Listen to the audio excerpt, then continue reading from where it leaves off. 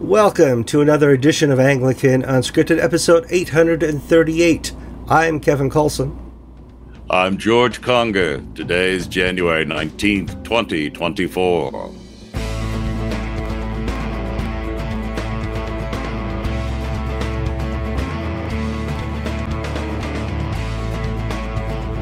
All right, welcome to another show of Anglican Unscripted, where Kevin and George sit down in front of our web cameras, press record, and talk about the news of the day, whether it be local news, whether politics, Anglican news, or Christian. We're here to talk about things we find interesting. Do that because we like to do this. And I'm going to talk about YouTubers who are quitting in our first story here. But before we get to that, how you doing, George?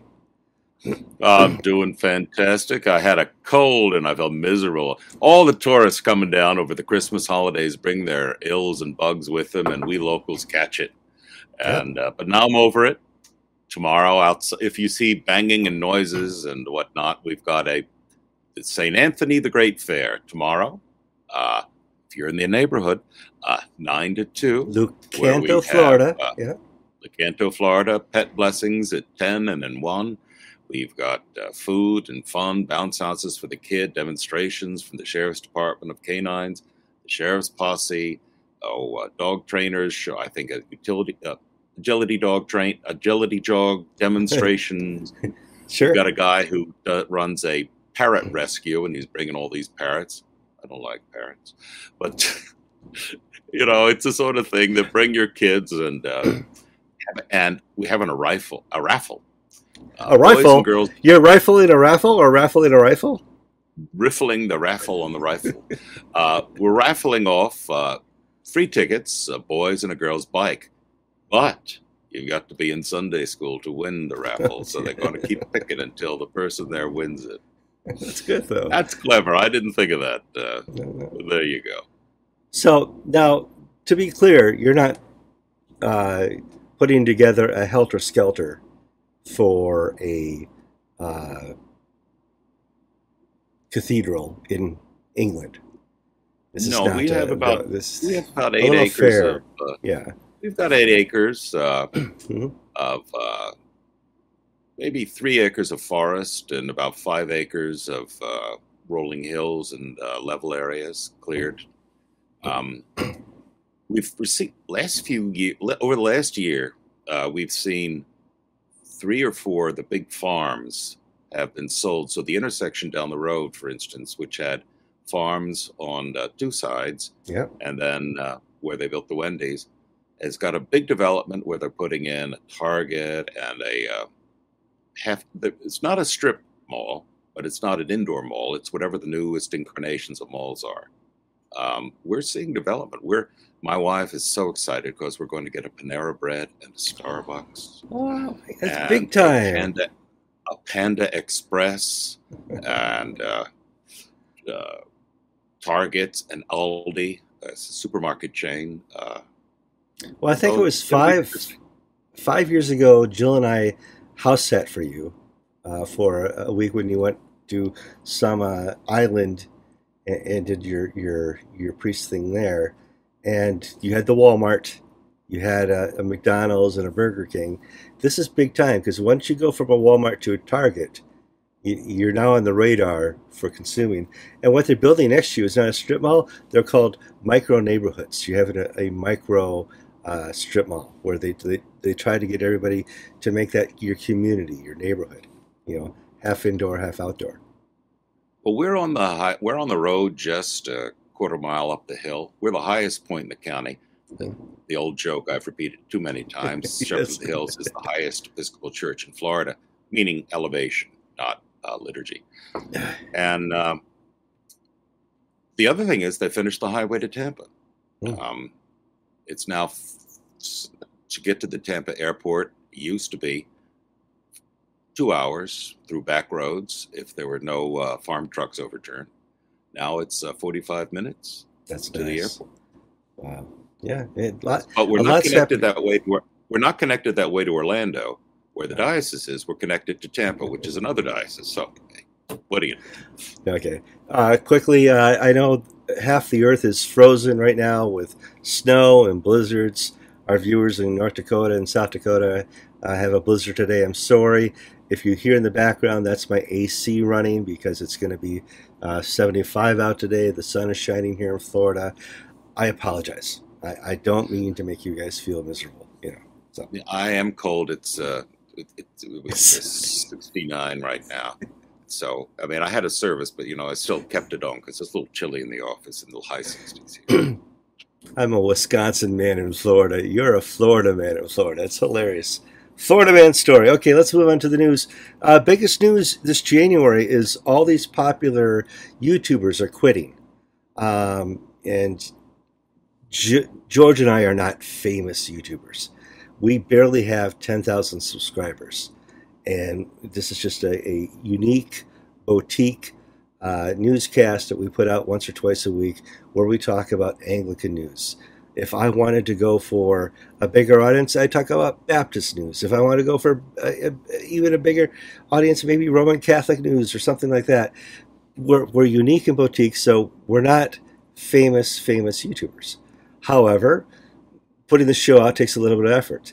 But these YouTubers now who put out one show a week and have discovered after 10 years that having to jump the shark every week it's tiring. Tom Scott quit, Cutie Pie quit, all these people. And these people had made an income for the last 10 years on doing something that did not exist 20 years ago. 20 years ago, you could not put an episode on the internet and make money off it. It just wasn't something available to it. We now have a generation coming up in schools where, instead of little Bobby wants to be a fireman and little Susie wants to be a nurse, they want to be YouTubers. I want to be famous. And we've introduced our culture to a whole new dynamic with YouTube and other platforms like this. But now they're discovering in order to get an audience, you basically have to, in our lexicon, jump the shark every week.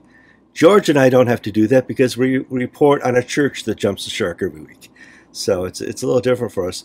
But I wanted to assure you, no, we're not quitting this year. We're doing what we're doing. We like to do what we do. This is very enjoyable. It's a ministry. However, I'm going to be upfront here. One day, Anglican TV will be passed on to somebody else. I'll step down. George will retire from ministry, and either Bishop George or Father George will retire.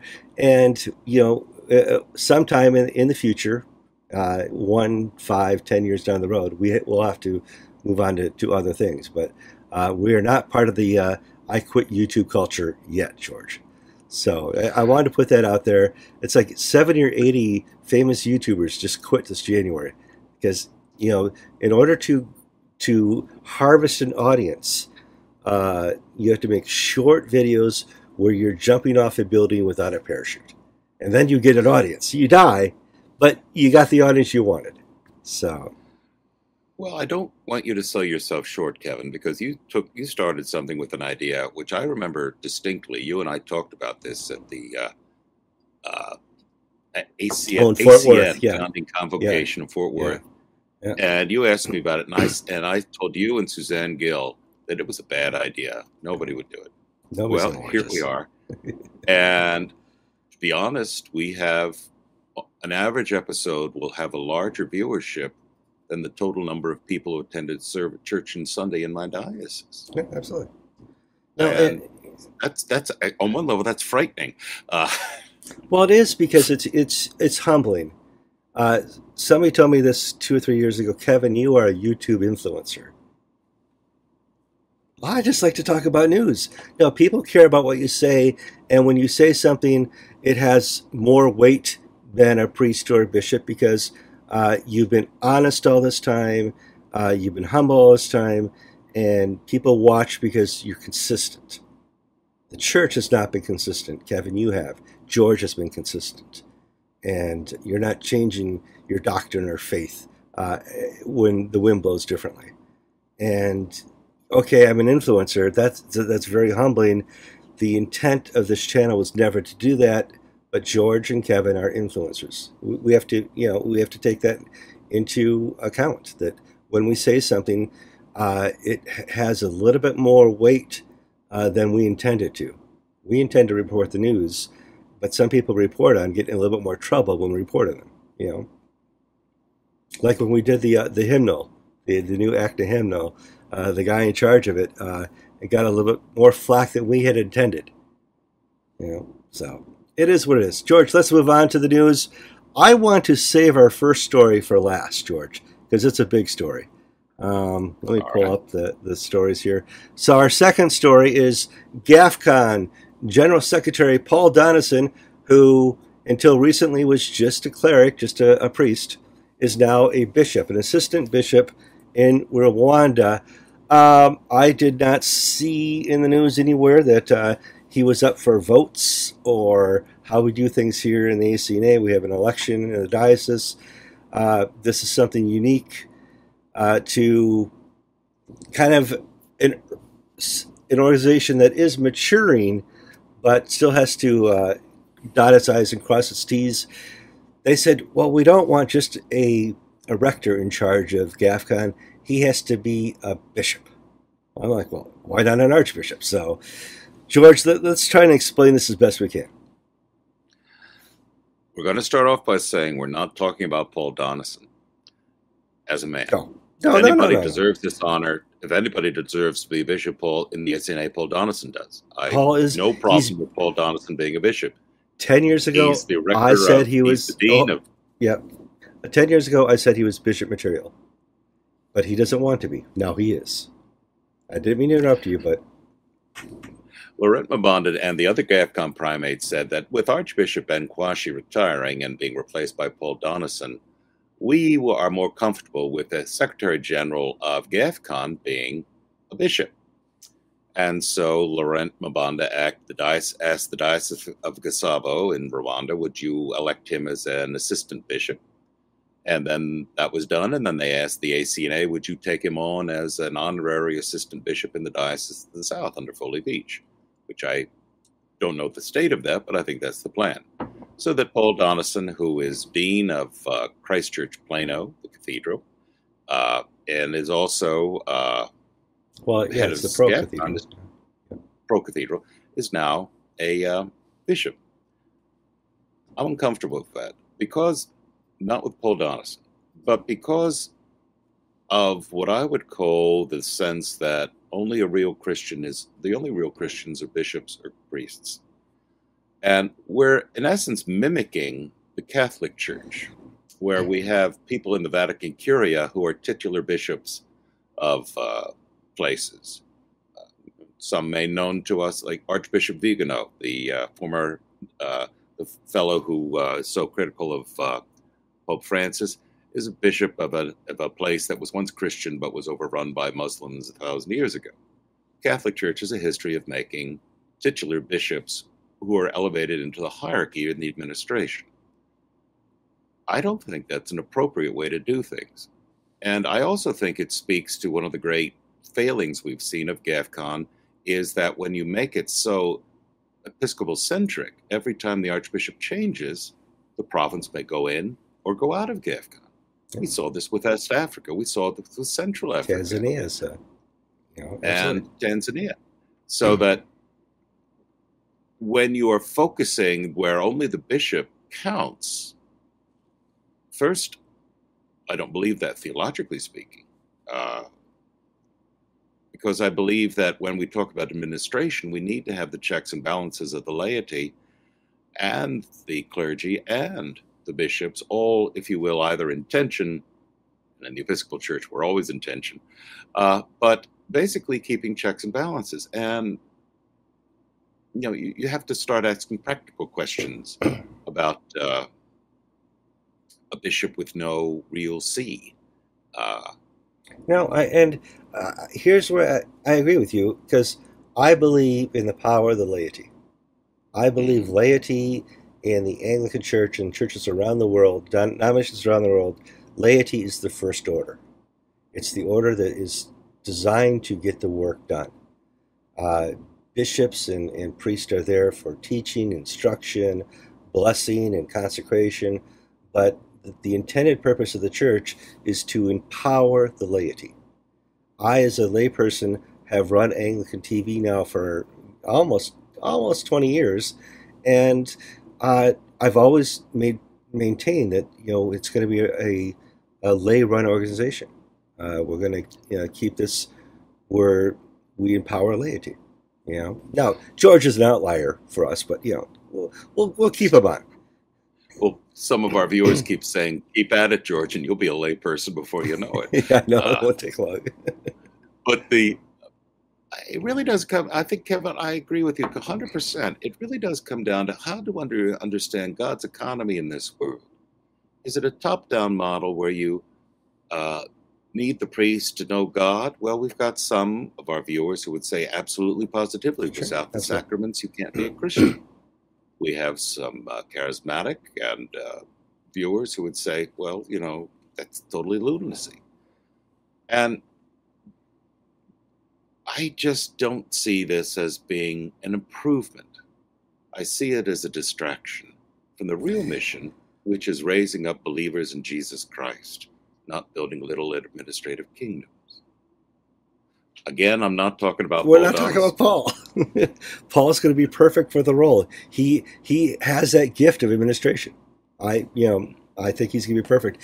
The question is, why do we bring out the little magic wand and make him a bishop? Because you're uncomfortable with that. I mean, come on. And also from an Episcopalian's perspective, the problem in our church for the last 40, 50 years has been bad bishops. Bishops have not been an answer to our problems. They've been the cause of our problems.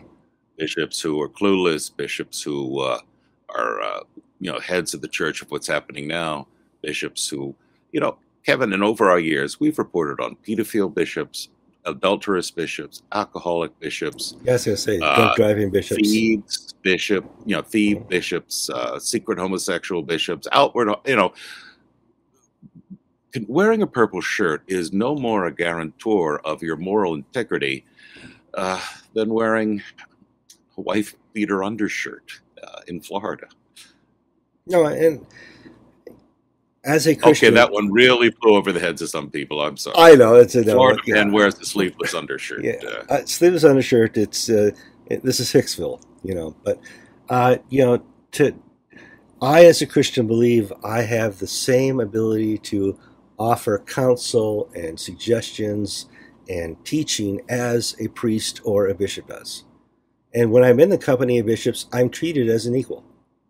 I've never, well, not in the Episcopal Church, amongst ACNA bishops and even in the UK, bishops treat me as an equal, are willing to talk with me, offer counsel, seek counsel.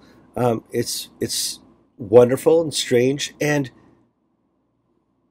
the way it's supposed to work, all at the same time. But is that a function of, Kevin, of what we talked about in the first story of you being a YouTube influencer? You could be. Of you having a pulpit larger than any bishop in the ACNA in terms of who sees you every Sunday.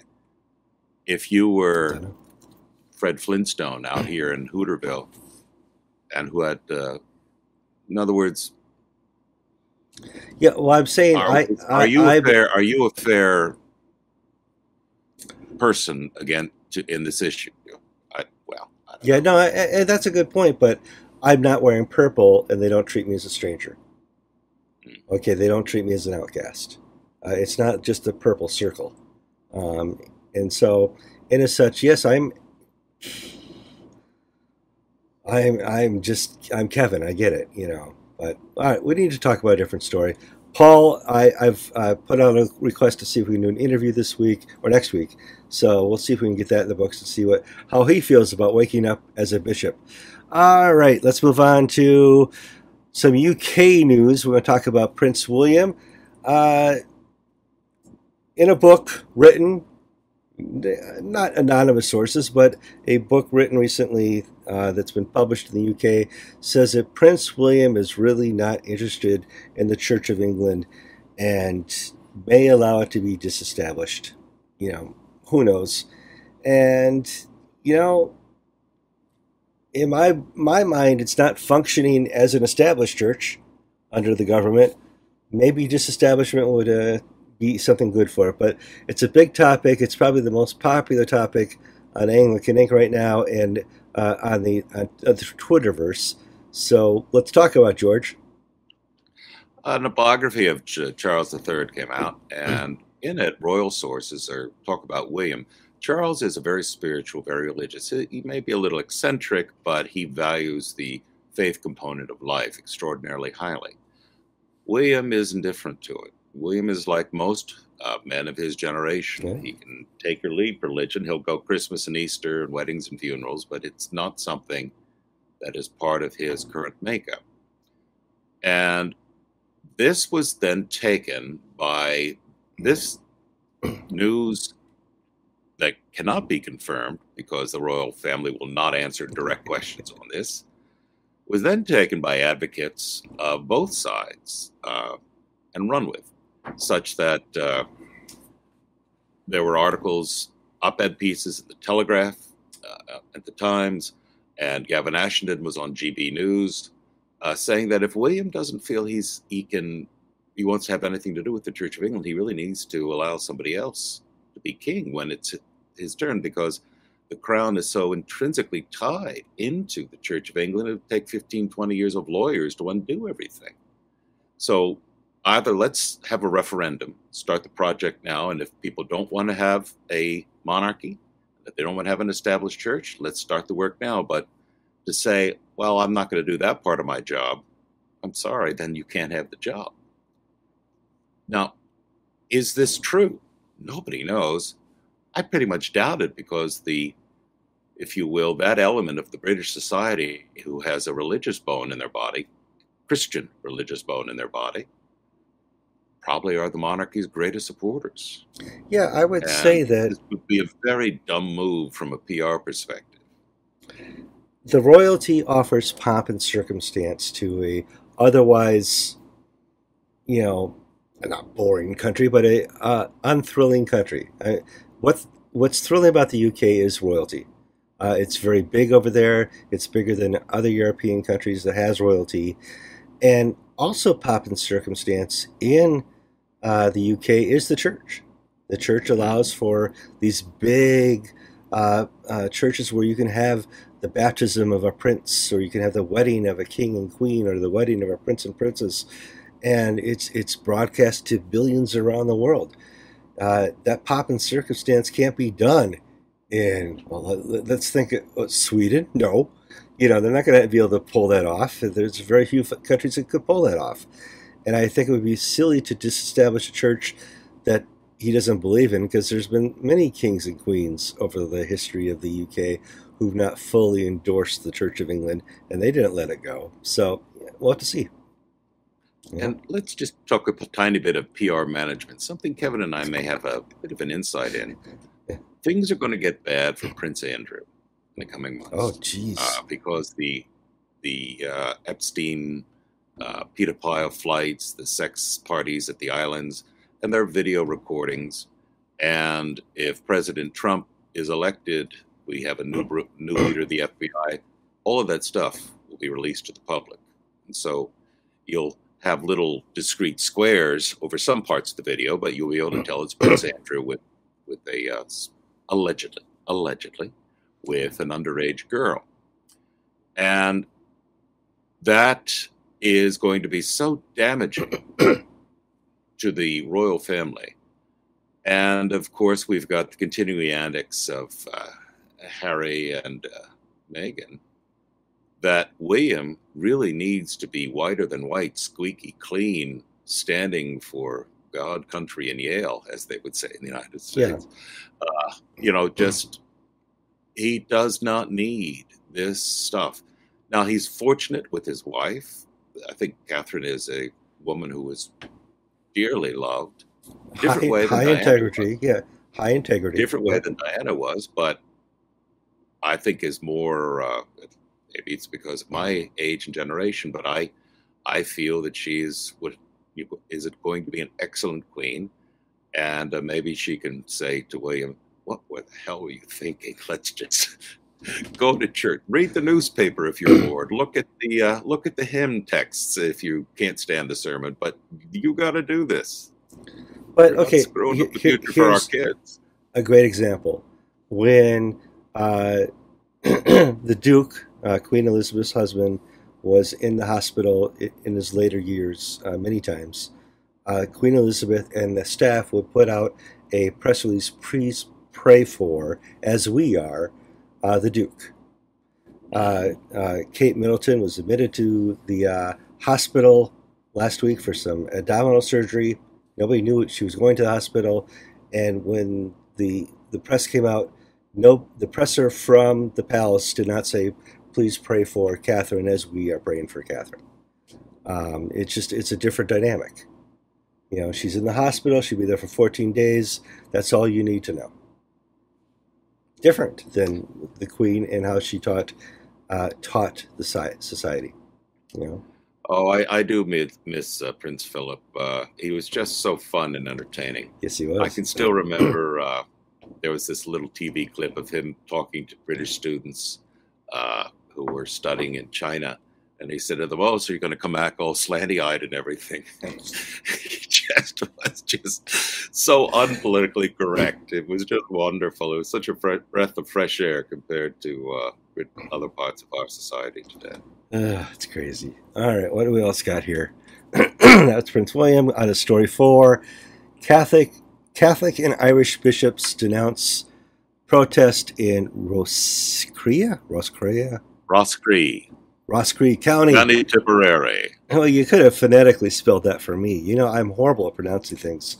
So there's a small town in Ireland. There's a bit of a tiff going on. Over there, they call it a row. And let's talk about the row.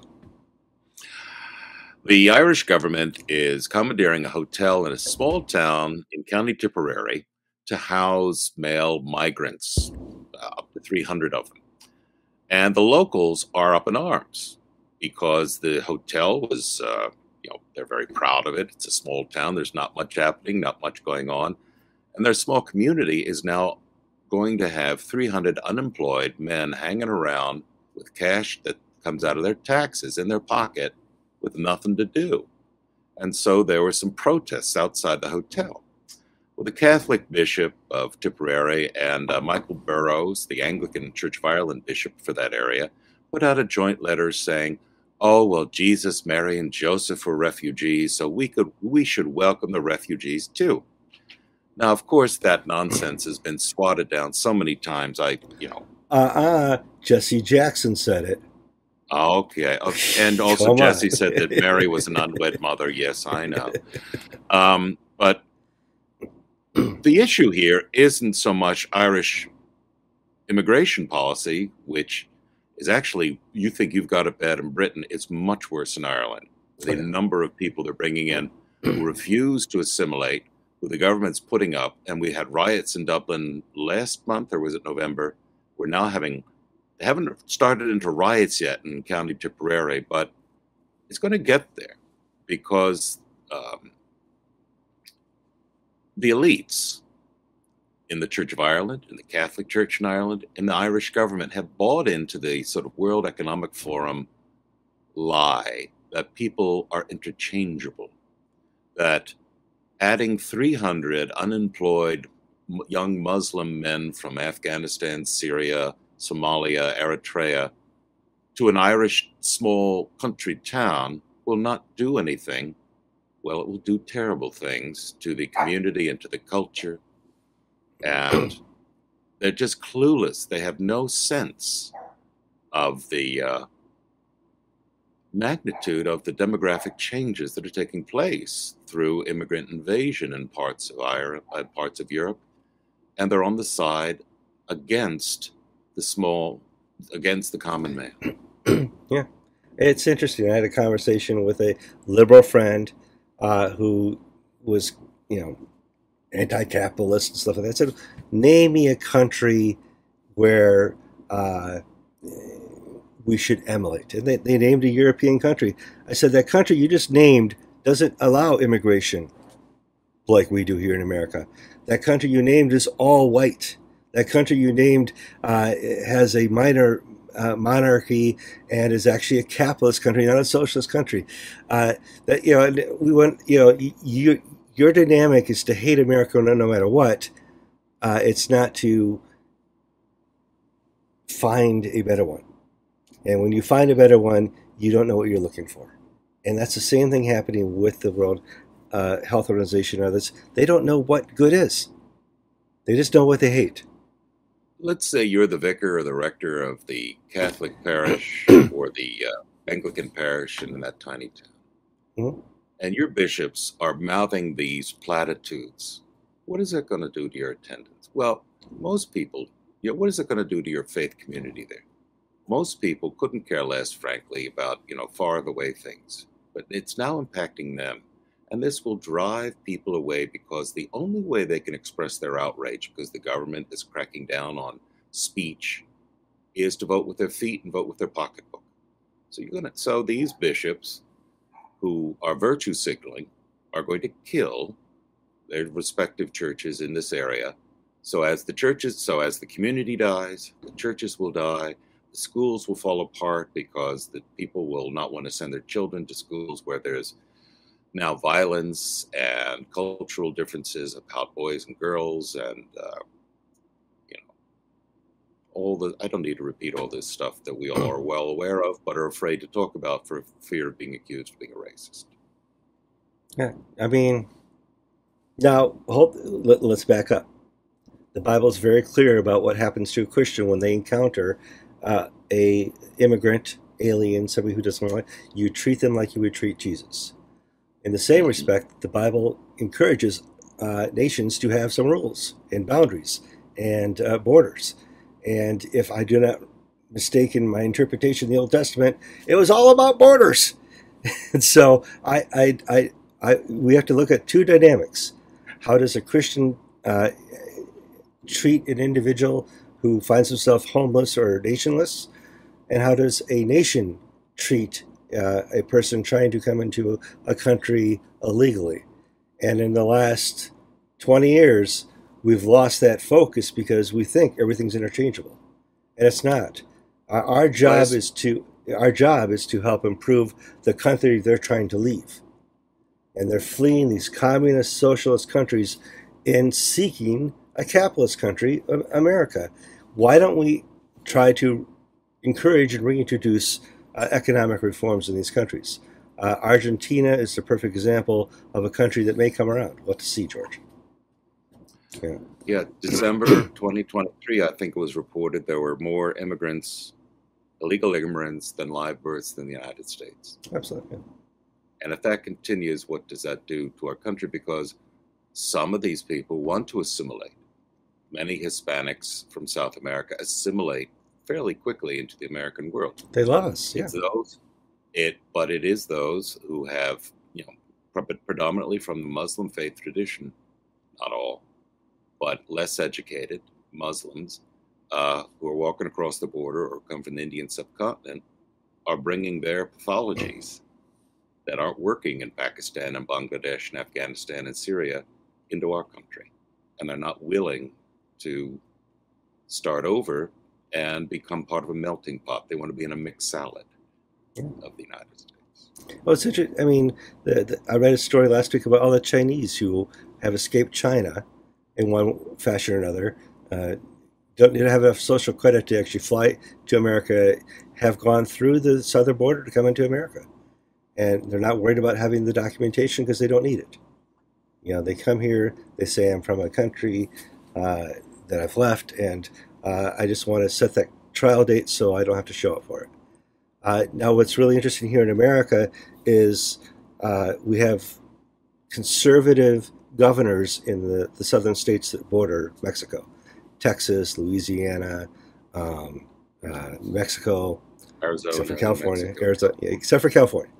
And they have been shipping illegal immigrants, people who cross the border without documentation or permission, to New York, which has, it's a sanctuary city, but it's also a must-house city.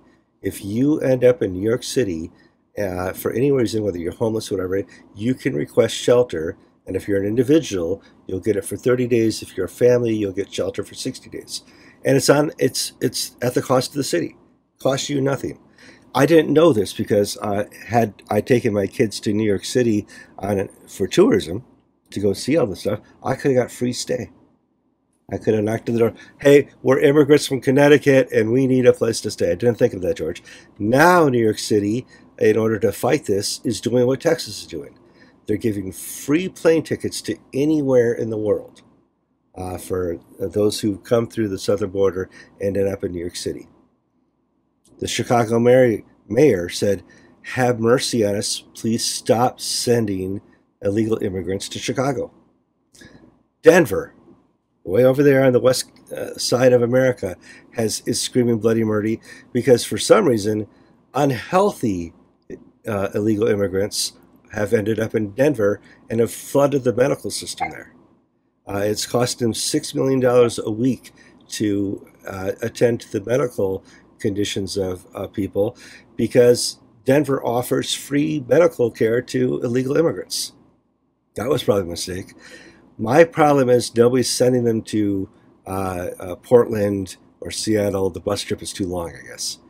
But it's just like, I bet New York is sending them to Seattle. It's crazy. Now, back up. I talked about what a Christian should do when they encounter a person who needs help. And I talked about, certainly we go through the book of Romans if you want to talk about what a country is responsible for. But George, it's crazy. Let's move on to the news. Yeah, okay. Misconduct. Okay, Richard Pearse, Dean of Llandaff in the Church of Wales, is facing misconduct charges over his time as sub-dean of Christ Church, Oxford. When I read his sentence, people go, "How are you an influencer? You can't even read a name." Well, I don't know. What goes around comes around. Yeah. Richard Pearse was sub-dean of Oxford's Christ Church Cathedral, Christ Church College, and he was one of the people who drove Martin Percy out, and on as a trustee of the college. Well, stop back up. Who's Martin Percy? Martin Percy was the former dean who got off on a wrong foot, not theologically, but just it was more personal, and he was trying to modernize the cathedral's structures, and it just all blew up. And Pearse was one of the ringleaders who drove him out. Well, the Charity Commission investigated the use of the college's funds, millions of pounds spent on fees and this and that to get rid of Percy. And they found that this was wrong. And the Church of England got involved, and Pearse is also guilty of some sort of personal misconduct, which is not specified. Now, that could be any sort of sexual misconduct, or it could be his being a jackass to Martin Percy. We don't know. But Pearse got promoted up to Llandaff Cathedral in Wales, and now the Church of England is coming after him for his conduct when he was sub-dean at Oxford. So, there will be a reckoning one day, of course, at the second coming, but for others in their actions as priests of the Church of England in doing bad things may come sooner rather than later. Yeah, absolutely. All right, let's move on to the next story. Michael Curry. Yeah. Presiding Bishop Michael Curry and his assistant are accused of misconduct by the ex-wife and sons of retired Rochester Prince Singh Bishop. Now, I don't know if I believe the story, George. Okay, I believe he's. I mean, I believe. I don't believe it.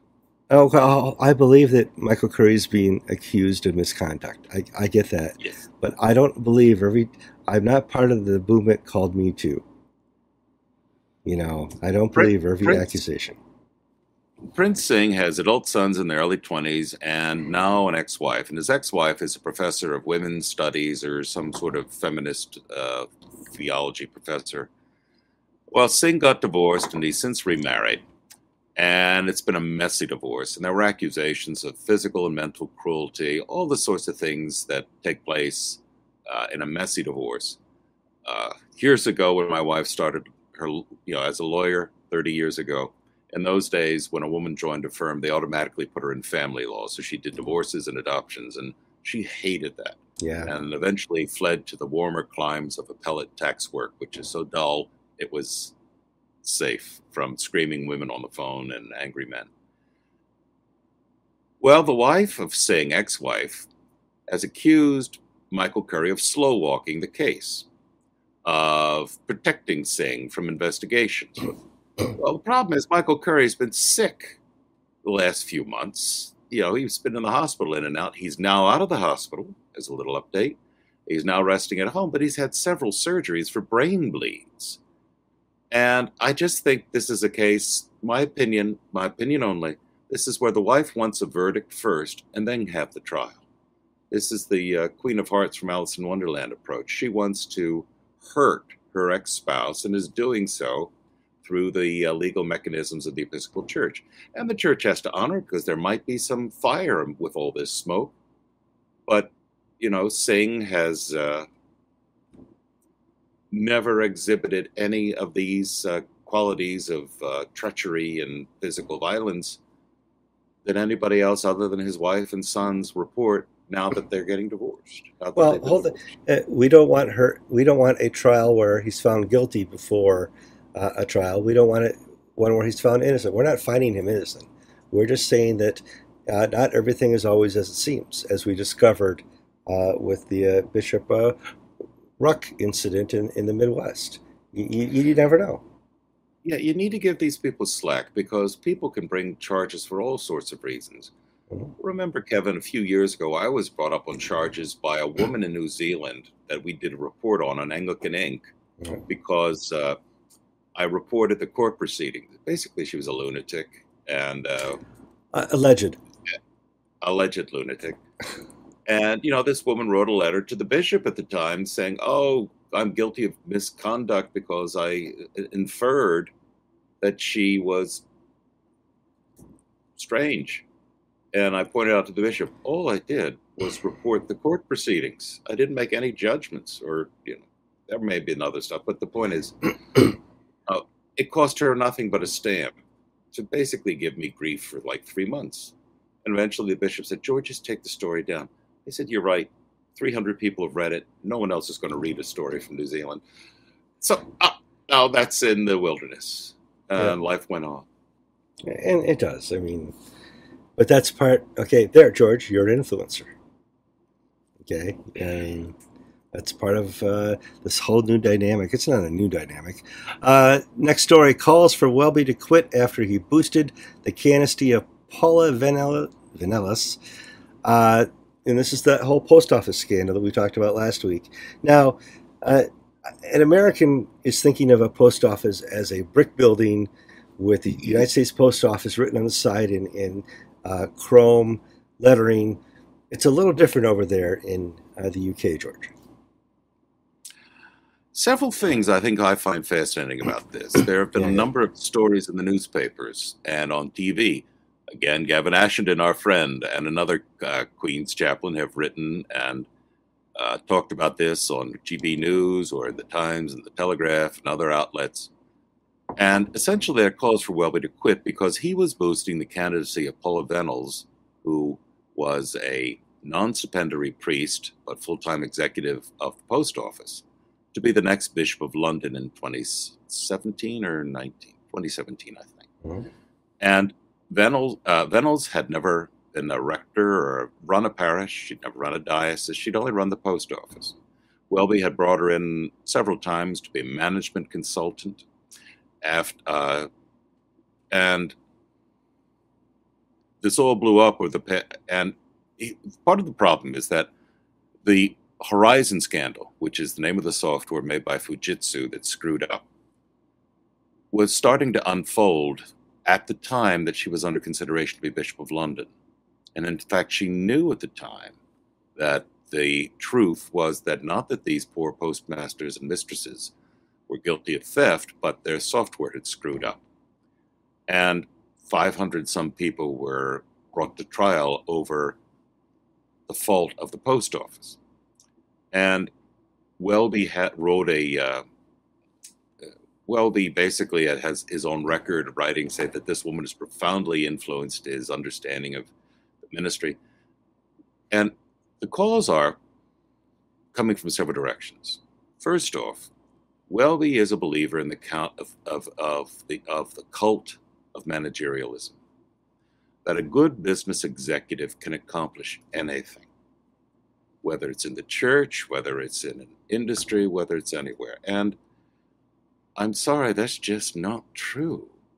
Now, there's some dreadful administrators in the church. I'm not saying that the church is a better place of administration, but you cannot, it's what I call the Linus Pauling principle, where Linus Pauling is a great chemist. He knew a great deal about vitamin C. Well, why should I listen to him about nuclear disarmament? He's now dead, so I'm not listening to him. But, somebody who's good in one area, it's like listening to actresses tell us about politics. You don't want to listen because you know that they don't know what the hell they're talking about. Yeah.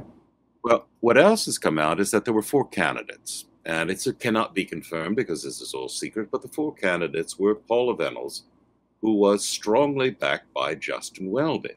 That was his candidate to be Bishop of London, because we needed a top-flight executive with no pastoral theological skills whatsoever or experience in charge of the biggest diocese. Sarah Mullally, who was another person, but with no real pastoral or theological experience, but a little more time. She was a suffragan bishop. She had been the former chief nurse of England, and then at midlife had done a sideways move into the church. So that she was another candidate. And then we had 2 other candidates, Christopher Coxworth, Bishop of Coventry, and Graham Tomlinson, the Bishop of Kensington. And here's the sad thing. How different a world it would be in the Church of England if either Tomlinson or Coxworth had taken the post of London. Coxworth is now the Dean of Windsor, and Tomlin has resigned as Bishop of Kensington to run programs on church growth and evangelism. Tomlin and Coxworth are against living in love and faith, and how different a world it would be. Yeah. And so the question is, Welby's just such a poor judge of character, and second, he couldn't get his man or his woman elected, so that the blob that has been pushing the Sarah Mullalys and the Vivian Foles and these people is stronger than Justin Welby. I think tells us a number of things. 1, he's a bad, terrible judge of character, and 2, is Welby really in charge? Well, yeah, it doesn't look like. I know. Well, Welby's biggest sin right now is petting the wolves and scolding the sheep. I mean, should Welby be fired? Yes, but not over this. At a certain point, you've introduced enough heresy in the church. You need to go. We're running short of time here, and I kind of wanted to hit that big story. Because it's going to take a good 15 minutes to cover it. We can talk about all this other stuff in next week's episode. So, province 4, how many? We got like 29 provinces here in America in tech? 11, I think. 11, okay, whatever. 9, I'm sorry, 9. Yeah, 9. 9 provinces here in the Episcopal Church. And the province 4 bishops wrote a letter denouncing Donald Trump as a Nazi. And I'll put a link to that letter in the show notes. And let me set this up. Donald Trump was the president of the United States for 4 years. He lost an election to Joe Biden. He's rerunning for election. And for some reason, I don't know why, but he seems to be the number 1 candidate for the Republicans to run against Biden. He just won a caucus in Iowa, where he came out with 51%. Nikki Haley and Ron DeSantis basically tied for second. And now they're going to go to New Hampshire, then South Carolina. And part of electing a president is having primaries and caucuses all over our nation, where the candidates have to go basically to every state and sell themselves and say what they're going to do. And that state will, tell the nation who they think is popular. Okay, Donald Trump is back in the news, And Donald Trump, and I've said this so many times, is his own worst enemy. I mean, he can't help but, walk around sometimes with his shoe in his mouth. I think if he talked less about what he thought, he would have more success in business and more success in politics. A lot of politicians have discovered not to say everything they think. Ronald Reagan did not say everything he thought. He knew to stay on message. Donald Trump does not stay on message. Biden doesn't even know what the message is. And if you ask Kevin, hey, uh, Hillary Clinton, Trump, I would say, regrettably, Trump is a better candidate than Hillary Clinton. And I made a lot of money in the 4 years that Donald Trump was president because I knew how to run my stocks in that type of environment. Uh, Biden, Trump, yeah, Trump is going to be a little better than Biden, and you know, so what happened? Well, not everybody agrees with Kevin, but please understand, Kevin never voted for Trump. I just, at the end of the day, I could not, as a Christian, get over Trump being his own worst enemy. However, when he was president, I did support many of his policies. And I used those policies to live this type of lifestyle. George is a Trump supporter.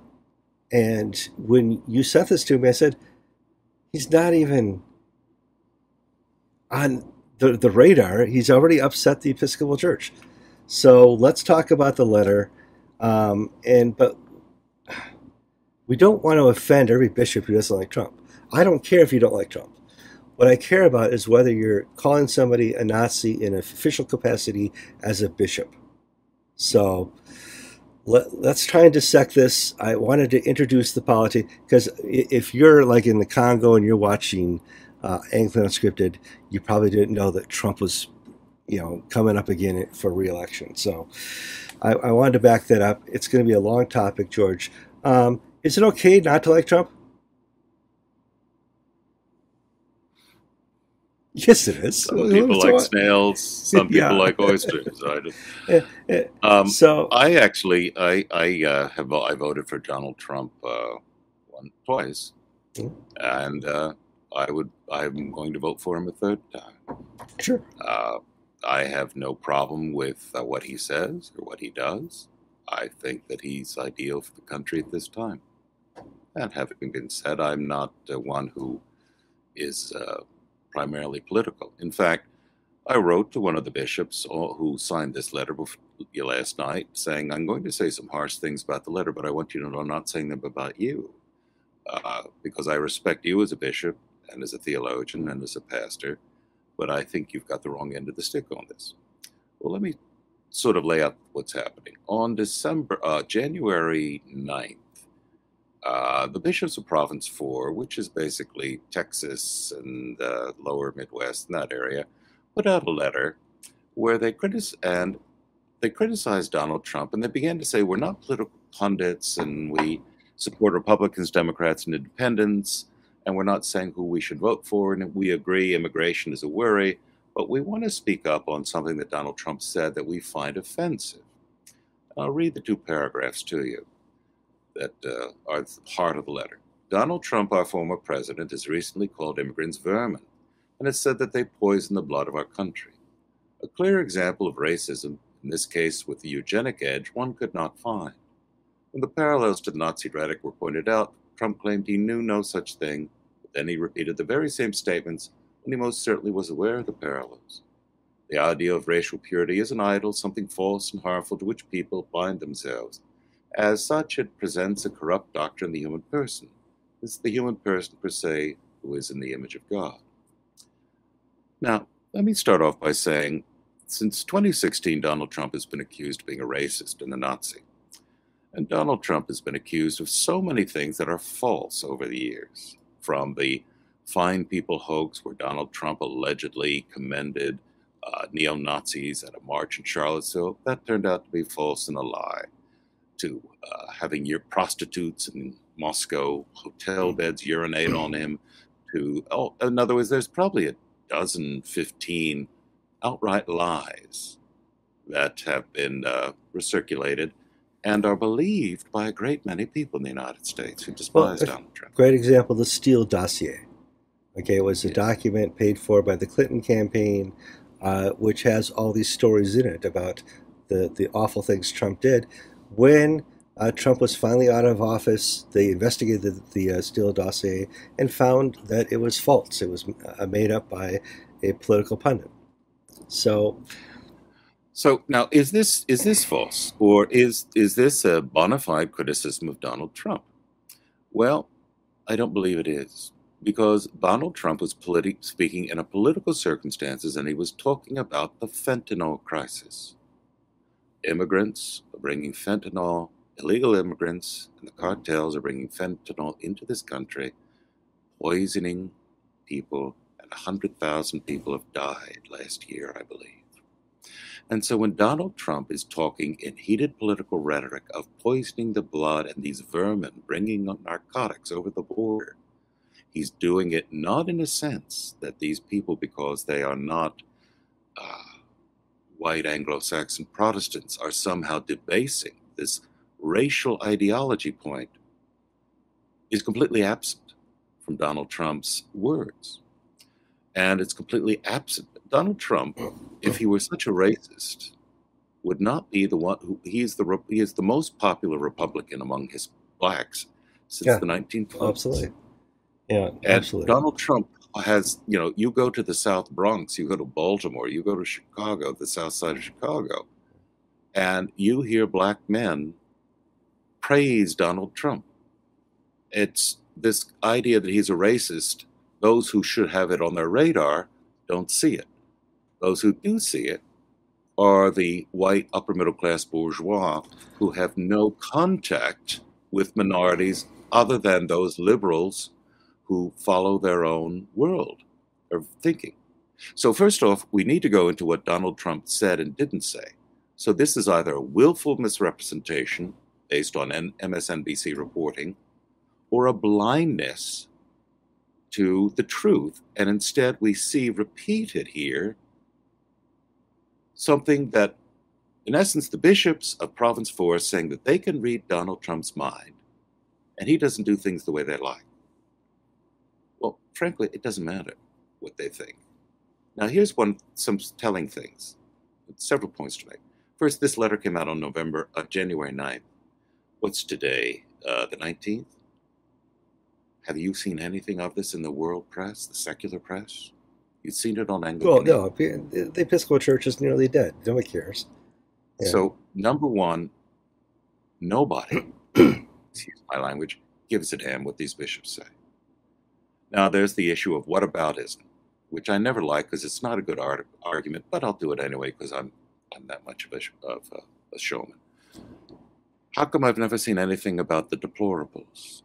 When Barack Obama or Hillary Clinton or Joe Biden denounce the white working class as the problem, denounce the white working man and the working woman as the reason why there's all this evil, denounce the United States, and you have people on television with such vile racial rhetoric that they'd really mean in a racial sense, and the bishops are silent. Yet, when Donald Trump says something about criminal gangs bringing fentanyl into the United States, poisoning the blood of our people, Donald Trump's been to the South Bronx, he's been to Chicago, South Side of Chicago, he's talked to these people who are saying that immigrants are destroying our neighborhoods, drugs are destroying our children. I've had a parishioner who died, a young person who died from fentanyl poisoning. So this is an issue for me.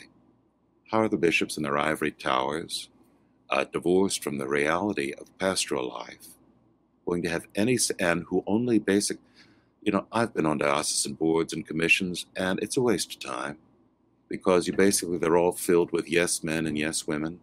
Bishops have no real sense of the world that they're leading, and they're basically tolerated politely because they're either a source of income or employment.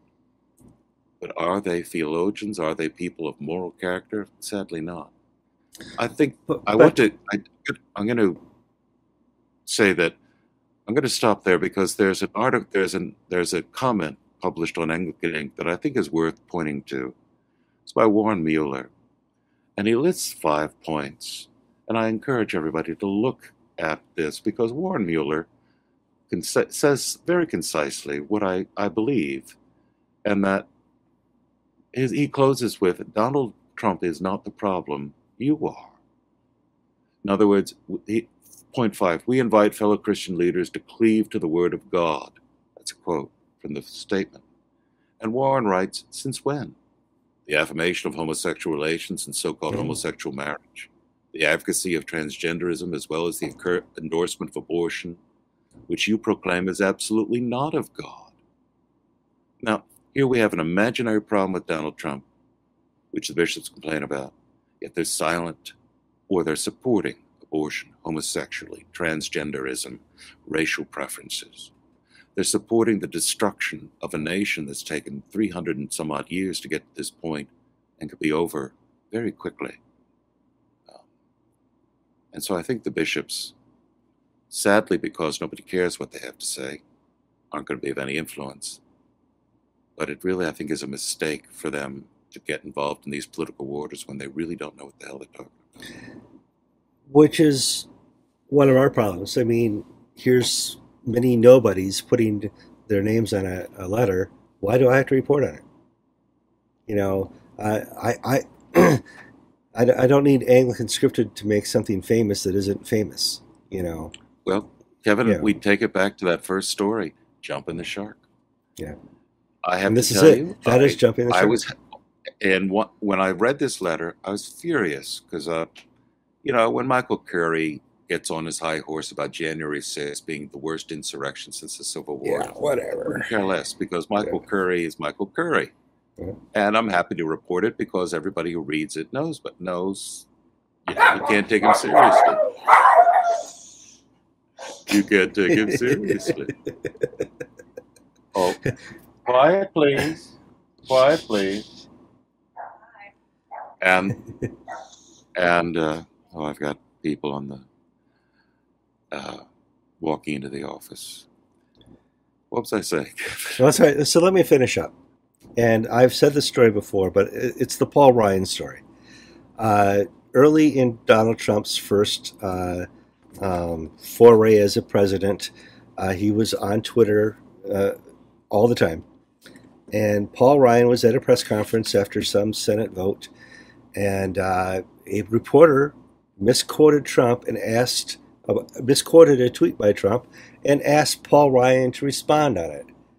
And Paul Ryan absolutely believed that Trump had said that, absolutely believed the quote he was hearing was real, and went off on Trump like nobody's. I mean, if he was your mother, you're going to get a whipping. I mean, Paul Ryan went off on Trump. And then Paul Ryan discovers it was all a lie, that this reporter had misrepresented what the tweet said. And he was, I don't get it anymore. If I can't trust the press and I can't trust anything, and, you know, 6 months later, he got out of politics. You know, this is just, it's horrible that we have a press that misrepresents things, but this is not going to be a Trump defense channel unless bishops and clergy start talking about them without checking the facts. I don't want to wake up every day and defend Trump, but if clergy have to delve into this, you make my job harder. I'm Kevin Carlson. And I'm George Conger, and you've been watching episode 838 of Anglican Unscripted.